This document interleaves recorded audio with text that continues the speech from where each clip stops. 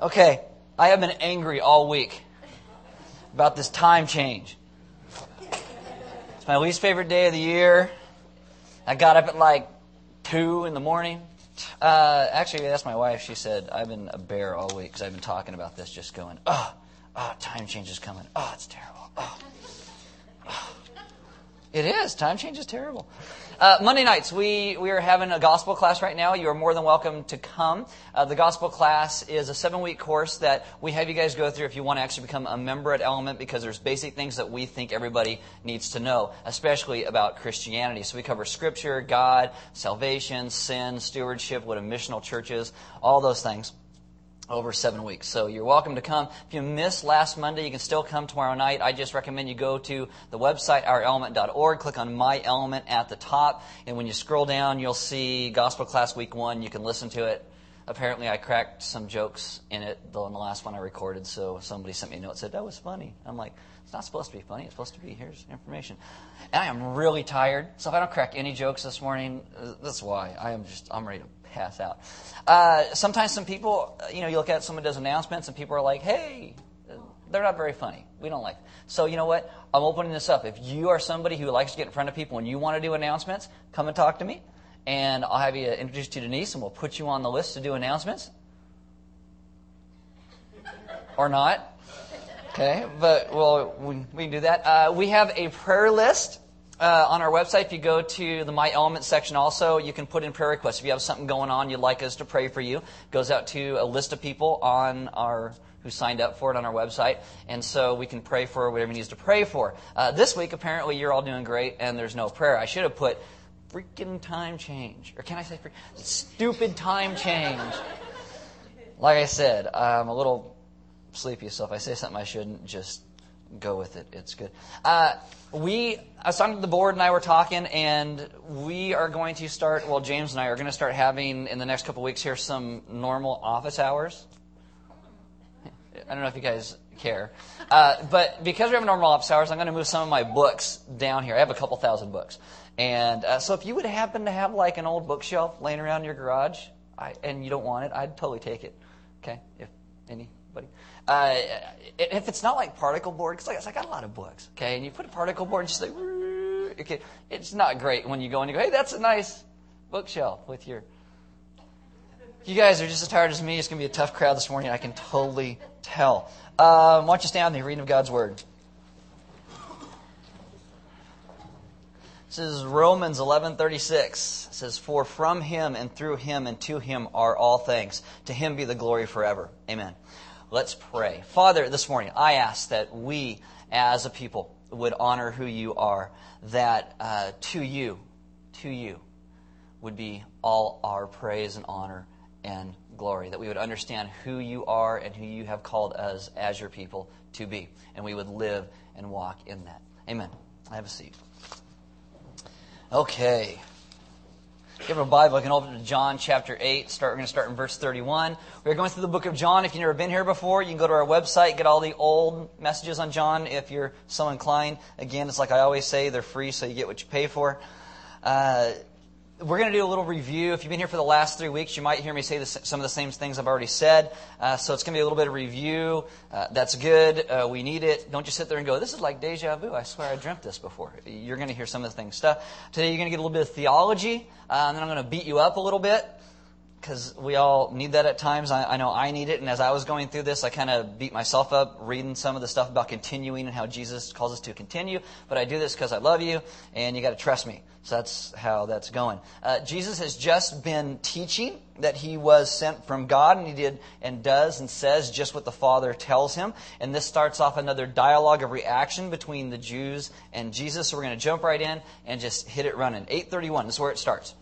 To the Jews who had believed Him, Jesus said, if you hold to my teaching, you are really my disciples. Then you will know the truth, and the truth will set you free. Now, some translations will actually say the truth will make you free. It's the same idea there. Jesus gives a promise that when we continue in His teaching, we become liberated. We become truly free. Unlike so many people who think they are free, but they're just in bondage to all their own sins. This is not a euphoric high. It's not like, it is a continuing in His teaching. Now, some people, and I'm not pointing fingers, they learn something new from God all the time. They get really excited, but they don't continue in that. They get very lazy and cycle back to where they were before. I got a couple examples. Don't worry, it's nobody in this room. Like I always say, you're my best examples, but I can't use you because I just offend you all the time. So sometimes parents will come in and they'll talk to me about their kids. And they say, well, I've got some issues. What should I do? And typically, the one book that I recommend to everybody to read is a book called Boundaries with Kids. And they go, no, I want something really practical, really help me. And I go, okay, here's my advice. Read this book. No, I just give me something. And I'm like, read the book. So, and I used to keep like 10 copies, and I just hand these out because people just need to read this book. And so eventually, people take a book, and about 3 months later, they'd call me and they go, I just read chapter 1. That's amazing. And I go, I know. And so they start to implement some of the stuff that's in chapter 1. I will tell you, 9 out of 10 people do not make it through chapter 3.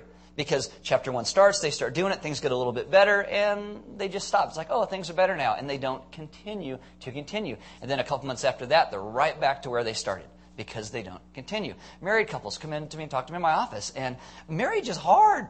I don't know if you're married, it's hard, right? Hard. It's hard work. Not that it's not worth it, but it is hard work. It is constantly dying to yourself, constantly trying to love the other person, being unselfish. And married couples come to my office and we'll talk about stuff. And it's like, this is what we need to do. You learn how to communicate and give of yourself. And people, oh yeah, this is great. About 2 weeks go by and things are going a little bit better, and then they just stop. It is a continual process. We just go back to where we were before. We have to continue. That's the idea that Jesus says. You have to continue in the teaching. You continue. Eugene Peterson wrote a book called A Long Obedience in the Same Direction. It's a great book. It's all about discipleship and obedience. You keep going in the same direction. We move in His direction. And when we do that, we get freedom. In our world, the greatest desire for almost everybody is this idea of freedom, but we have no clue what it really is. We think freedom is from something, instead of actually freedom to actually be able to do something else. And Jesus today, God, makes this promise. He wants to free us from one thing so we are free to something else. Actually, you never see the titles of my messages when I write these, but I always write a cute little title. This is actually called From To.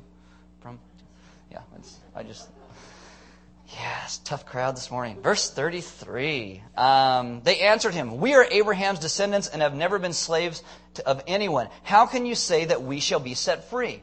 They rightly understand that Jesus had just told them they are slaves, and they fully say, we're Jews, we're not slaves. This is kind of overstating their case a little bit. If you look through their own scriptures, they have been slaves in Assyria and Babylon and Egypt. All these people held them as slaves, and now they're under a Roman occupation in their own country. If you read their scriptures, it shows that personally, their rulers were all in bondage to slavery and sin. David commits adultery with Bathsheba. You got Moses, who's a murderer. You get Saul, who commits witchcraft. You get Solomon, who has 700 wives and 300 concubines, made for harvesting wheat. 300 concubines. See if you guys are like following with me. I mean, wow. We all know if you got one wife, that's enough effort of its own. And their argument is this. They say, well, we don't need to be liberated because we're Jews. We're already free. You listen to people today. You ask people, how do you know you have a relationship with God? And they will say things like, well, I come from a great tradition. Oh, I grew up a Christian. And my relatives are missionaries. My parents made me go to Sunday school. I went to Christian school for 10 years and I hated it all the time. That's how I know I'm a Christian. My families have been Christians for generations. And the same thing along with the Jews here. They don't understand this whole idea of freedom because they think our family, our tradition gives us that. This is the hardest thing in dealing with people who have a semblance of spirituality. Is that people do not get that they need more than just their own belief in God. Jesus gets to the heart of the matter. This is what He says in verse 34. I tell you the truth, anyone who sins is a slave to sin. So that's the bottom line issue right there. The issue is sin. And you can't say, well, I was raised a Christian. Jesus says everyone who sins is a slave to sin. Sin is a harsh master. We like to point to things that we say are sins. We're like, well, killing and adultery and stealing and pop-up ads on the internet and boy bands on the radio, country music. Those are sins. That's sins. But Jesus' issue here is this is a heart condition. Our actions are a byproduct of our condition. Sin is a status of rebellion against God and a rejection of His truth. Simply. We live as if we are our own law to ourselves. And it is out of that state of being that comes sin, where we do things that are the exact opposite of we know what God calls us to do, and yet we think it's okay because we're in rebellion. That's how it works. Jesus says there's one way that you and I get in this position. You sin once. But then Adam already sinned on your behalf, so thank you very much. We're all just screwed. Can I say that? Yes, I can say it, whatever. So we're born into sin as well. Paul says in Romans 3:23, all have sinned, all have fallen short of the glory of God. And we may protest, say, no, I'm basically a good guy. I just every once in a while do something that's not too cool. Jesus says, no, you're bad. That's your problem. And basically, when you do something nice, that's an aberration. Oh, I was polite. Oh, I'm really sorry. That's out of character for me. I didn't know what I was thinking. I'm really sorry about that. We think that we're good people who maybe do wrong once in a while, but then we're also full of pride when we do something good that it kind of throws it in the drink anyway. If you think that you don't sin, well, I don't get drunk and I don't put people down. I only beat up people who deserve it. If that's kind of you can prove you're without sin. Talked about this last week a little bit. You just never sin, ever. And people usually say, well, nobody's perfect. Exactly. Except for Jesus. That's the point. The whole world is in slavery to sin. And if we disagree, then not only do we never do the wrong thing, but we also never fail to do the right thing as well, with pure motive and pure heart and pure devotion. If you can do that, then you can call Jesus a liar. Say, you're a liar, and I don't sin. But he says that we are all slaves to our sin. That's our problem. Christianity begins, Jesus begins with the issue of sin. And people have looked for ages everywhere to try and figure out how to deal with this problem. At the gospel class last week, we talked about, someone brought up the question about Eastern religions.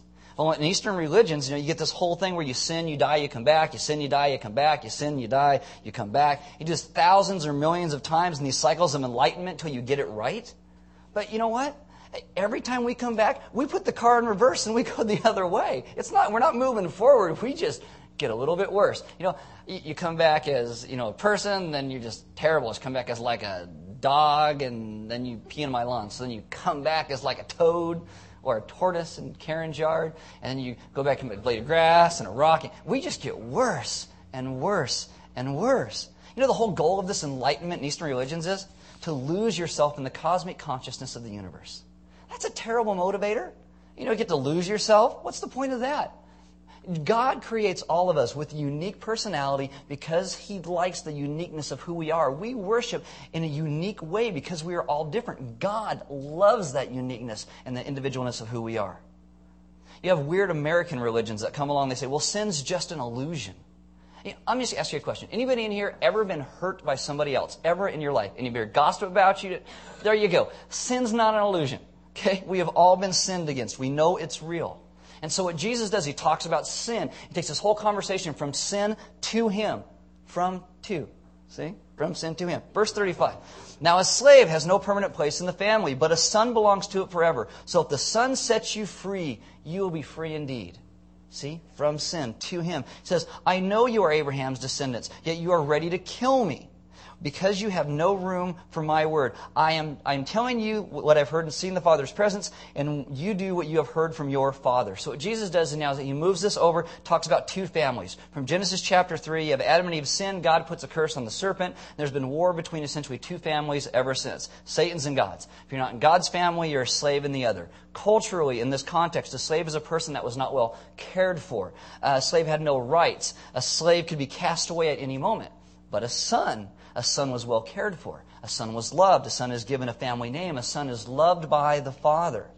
And He tells them that they run around telling everyone that they're children of God, but they don't live like it. He says, you're not children of God. You have a different father, and you're a slave to sin. You're not a child of God. He says, you do what you have heard from your father.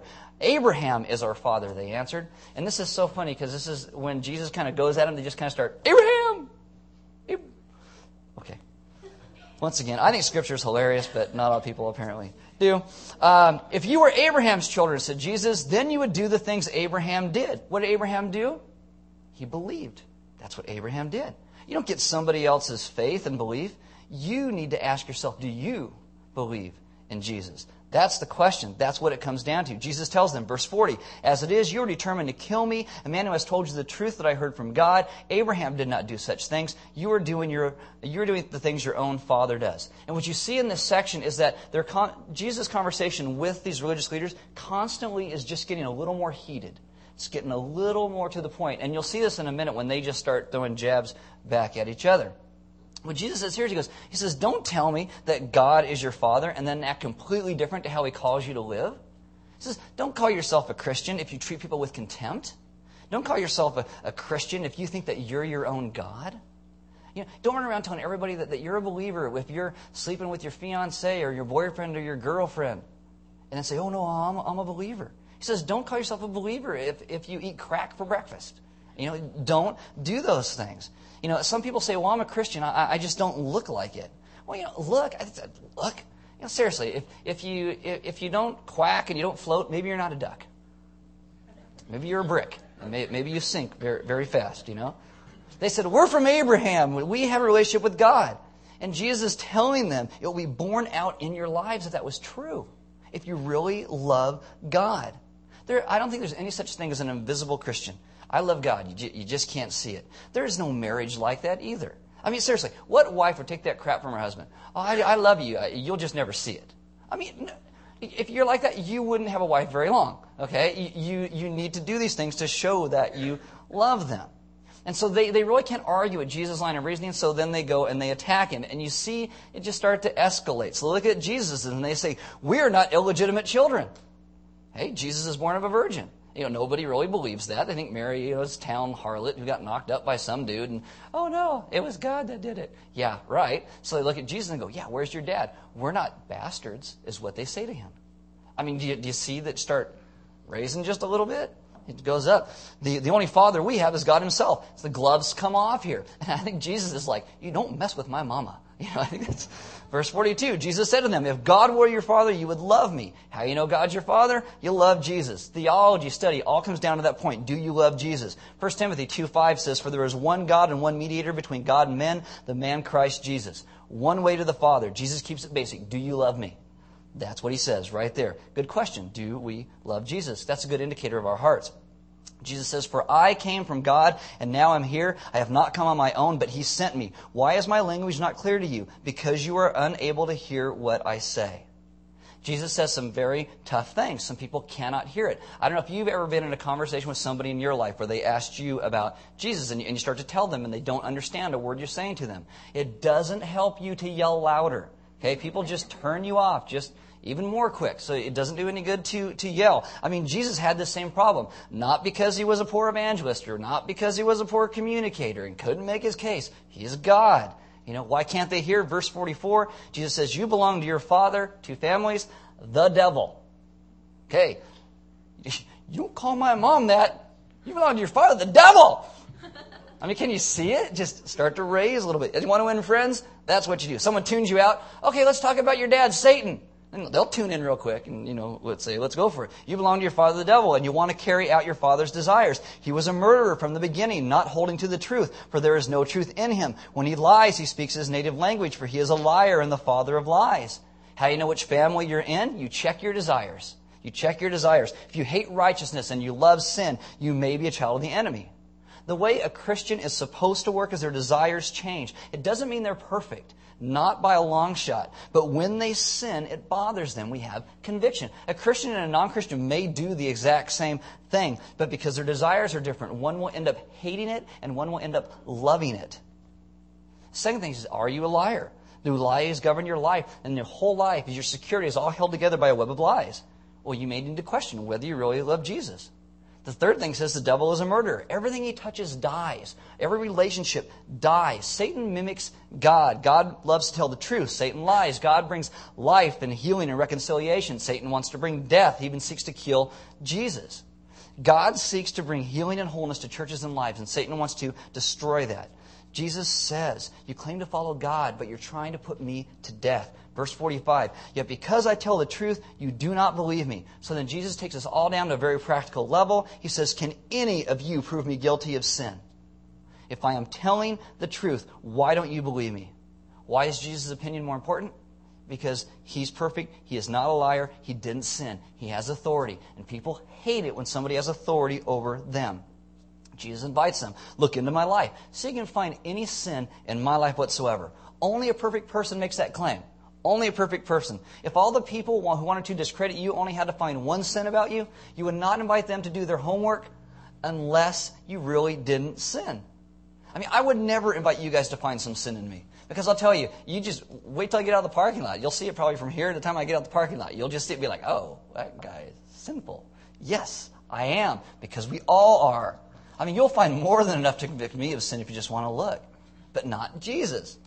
Don't laugh, it's sad. Verse 47. Jesus says, who belongs to God, here's what God says. The reason you do not hear is that you do not belong to God. Saying this to the religious people. Do you see it just escalating a little bit more? He says, you don't belong to God. Jesus actually gets to make that call.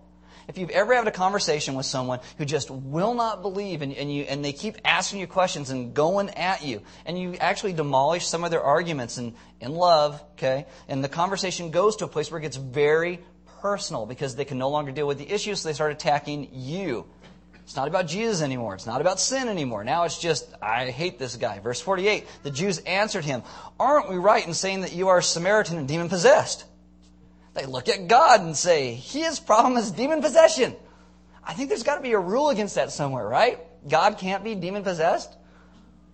Okay, all right. The Samaritans are a theological mess. You got paganism and their scriptures all mushed together. Like you're a heretic and you're possessed. And Jesus now makes one of the greatest understatements in all of Scripture. I love it. It cracks me up. Nobody laughed last service, but we'll see. Verse 49, I am not possessed by a demon. I love that. I thought about it. The answer is no. I just said, Jesus, but I honor my Father and you dishonor me. I am not seeking to glorify. I'm not seeking glory for myself, but there is one who seeks it, and He is the judge. I tell you the truth. If anyone keeps my word, he will never see death. It's like I came to honor God. You dishonor me. It's not about me. You've got a problem with the Father. Take it up with Him. Don't call me dirty names. Be nice. I made you. I like that. So Jesus makes him this promise at the end of this. He says, trust me and you won't taste death. Jesus, and the Jews would see this in his conversation. What Jesus has just done is He has addressed humanity's two greatest enemies, sin and death. Sin and death. He says, if anyone keeps my word, he will never see death. Verse 52. At this, the Jews exclaimed, now we know that you are demon-possessed. We had doubts. Now we know. Abraham died, and so did the prophets. Yet you say that if anyone keeps your word, he will never taste death. Are you greater than our father Abraham? He died, and so did the prophets. Who do you think you are? God? Theological professionals, they argue with Jesus. Who do you think you are? And He tells them, this is great. And there are times in Scripture when Jesus is the most gracious and tender in all of human history. And sometimes we need to be that way. And there are times when He is the harshest. He is the harshest. People who know they have blown it, Jesus is very compassionate and very caring and very kind. When people are self-righteous and judgmental and try to make a fool out of Jesus, He becomes very harsh. He just told them, your father's the devil. That's awesome. This is to some very good church-going folk, very moral, non-drinking, dancing, Nazarene Baptist kind of people. If you are arrogant, Jesus will seek to break you so you can be honest about your condition. Verse 54, Jesus replied, if I glorify myself, my glory means nothing. For my Father, whom you claim as your God, is the one who glorifies me. So who does the Father adore and respect and love and share His glory with? The Old Testament says nobody. God shares His glory with no one because no one's God. And Jesus just said He shares it with me. Who am I? I'm God. That's what Jesus just said. Verse 55, though you do not know Him, say, boop, boop, I know Him. If I said I did not, I would be a liar like you. Boom. I mean, the temperature in the room just keeps going, do, do, do, do. Yeah, Jesus, the dude's awesome. But I do know Him and keep His word. Your father Abraham rejoiced at the thought of seeing my day. He saw it and was glad. He's like, you want to talk about Abraham? Okay. Abraham laid in bed every night and prayed, dear God, let me meet Jesus. That's what Abraham prayed. He said, Abraham's looking for me. I think this refers back to the story of Abraham and Sarah. God promises them a kid. They haven't had kids in a long time. Abraham's been shooting blank. Sarah's barren. They got no kids in the deal. It's early, whatever. Okay. No kids. No. God makes a promise. You're gonna get a kid. You're gonna get a son. The son will lead to a son, to a son, to a son, to a son. Eventually, to my son, who is Jesus. You're gonna have a baby. Sarah laughs. She laughs because she's old. They don't even go to the store and buy green bananas because the bananas might outlast them. Okay. So they finally get this kid, but it's like 24 years after God makes the promise. They're like 100 years old, and they have this baby, and God names the baby Laughter, Isaac. And they love the boy. Like I said, they're 100 years old. 100-year-old people don't have kids. They shouldn't be doing things that let them have kids, It's good. Well, I don't know. They got that little blue pill now, so maybe that helps. So this boy, he grows up. He grows up, and he's their heir. And what happens, and when he's about a teenager, God shows up, and he goes to Abraham, and he goes, kill your boy. Now, a lot of people go, a lot of religions in that area practice child and human sacrifice. And there's a lot of commentators that say that God did this to Abraham so he would go through this whole process and not actually kill him in the end, because we are on the backside of it, but not actually kill him in the end because he wanted Abraham to see that God never wants a human sacrifice like that. So what happens is they go to this place where God says, go here, and they travel there. They go to the bottom of a mountain called Moriah. So they get there, Abraham and his son go up the hill. Isaac carries the wood on his back because obviously Abraham's like 120 years old at this point. His son's carrying the wood on his back, much just like Jesus carried his own wood on his back. When they get to the place to offer the sacrifice, Isaac willingly lays himself down. And you see this because, what teenager couldn't outrun or beat up a 120-year-old man, right? If you're 20 and you can outrun a 120-year-old dude, you need to leave here right now and just go to the gym, okay? Isaac lays down. Abraham raises the knife to shed the blood of his one and his only son. Do you see all the foreshadowing in this? Raises his knife, and it says, the angel of the Lord shows up. Now, throughout Scripture, you'll see two things. You'll see an angel of the Lord, which is typically an angel. And when you see the angel of the Lord with the definite article of the angel, it usually refers to a theophany of God in the flesh. And so I think Jesus shows up here in Genesis chapter 22, and he says, don't kill your son. And what happens is God provides a sacrifice in the place of Isaac, and a promise gets made that on this mountain God is going to provide a sacrifice, promising his own son's going to willingly die and lay down his life for all people. A promise gets made that through this descendant of Abraham, all the world is going to be blessed. And Jesus says, Abraham was looking forward to my day. I am the means through which the world will be blessed, and the sacrifice for sin will be laid down. Verse 58, you are not yet 50 years old, the Jews said to him, and you have seen Abraham? It's like, you're 30 and you saw Abraham? What are you talking about? Verse 58, I tell you the truth. Jesus is not rushed. He is very emphatic. This means listen to what I'm about to say. I tell you the truth, Jesus answered. Before Abraham was born, I am. Now, I am, I talked about this last week, is a statement of being God. This is from Exodus 3:14. Moses is a guy, he murders somebody, runs for his life, goes to a little hick town. There's a bunch of women around a well, and Moses shows up, and these guys are hassling the women. All these guys who spend too much time drinking beer and putting all their money into their cars and don't know how to take responsibility. And Moses shows up and does a little Moses foo, whatever. And he saves the day, and he ends up marrying one of these girls. He settles down, he has some kids, basically becomes like a shepherd. He was trained in the best schools in Egypt, and now he's kind of like a shepherd, so he's a great, well-educated underachiever. And so God shows up one day. Moses is out, watching his goats and whatever, and he's doing his thing. And then he's out in the middle of the desert, and here's this little bush burned in the side. It's like a desert. That's normal. Bushes burn. It's a desert. It's what happens. So Moses is totally bored. He walks over to check it out. What's going on with the bush? And all of a sudden, God starts talking to him out of the midst of the bush. And God says, go to Egypt, the most powerful nation in the world. You tell Pharaoh, the most powerful man in the world, that he has to let his 1 million slaves go. And Moses is like, well, I can't go and say, you got to let all these people go because the bush said so. He goes, how do you know more? What do I do? In Exodus 3:13 and 14, it says, Moses said to God, suppose I go to the Israelites and say to them, the God of your fathers has sent me to you. And they ask me, what is his name? Then what shall I tell them? Names are very important. God said to Moses, I am who I am. This is what you are to say to the Israelites. I am has sent me to you. God reveals himself. This is the issue with God, that we can seek to know God, but God has to reveal himself to us. Thomas Aquinas said of the I am statement that it is a statement of eternality. That it's not that God was or God will be, it's that God always is, period. God just is. And so God works in time, but He is eternal. The Jews actually so revered the name of God that they wouldn't even write His name. If you look in the Old Testament and you see the Lord and it has all caps, that's Yahweh. Okay, in the Old Testament. That is God's names with the vowels removed because they thought that God's name was too holy to even write down. And so Jesus is a good Jew. He's a young guy. He looks at them and he says, before Abraham was born, I am. He tells them, I created Abraham. I spoke to Moses out of the bush, is what he told them. It is very popular in our day to say Jesus was a moral guy. Jesus is just a simple teacher, winsome living. And after he died, his followers made up this harebrained idea that Jesus claimed to be God. And that's not really true. Yet John, over and over and over in his gospel, shows that's not the case. Jesus claimed to be God. It wasn't his followers that made it up. It was Jesus who taught it. And either Jesus tells the truth or he is a liar, which then puts him squarely in the other family. Jesus said, I have no sin. I am God. He's not just a moral, nice guy. He is God. To make the case more emphatic at this point, the Jews know exactly what he's saying because if someone commits blasphemy and claims to be God, they need to die. So in verse 59, it says, at this they picked up stones to stone him, but Jesus hid himself, slipping away from the temple grounds. If Jesus made the statement in error, it's a great time to just go, oh, you misunderstand me. Let me rephrase that. I didn't really mean that. But he doesn't. A good Jewish boy knows you don't ever make yourself out to be God. Ever.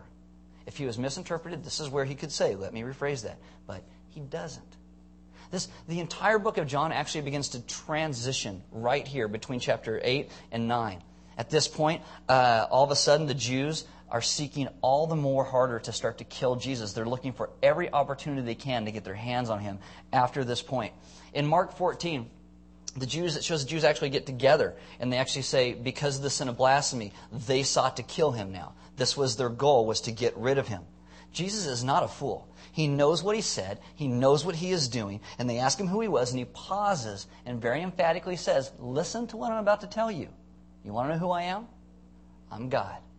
That's what he says. And he came to set us free because he loves us. Because he loves us. This is the bread and butter of Christianity right here. Jesus states he wants to set us free. Let me ask you a question. From what we looked at this morning, what does he want to set us free from? Sin. Excellent. Sin is a joy robber. God gave us a life to live to the full, and sin destroys our conscience, makes us self-centered. It makes us so we can't enjoy the life that God gave us. What else?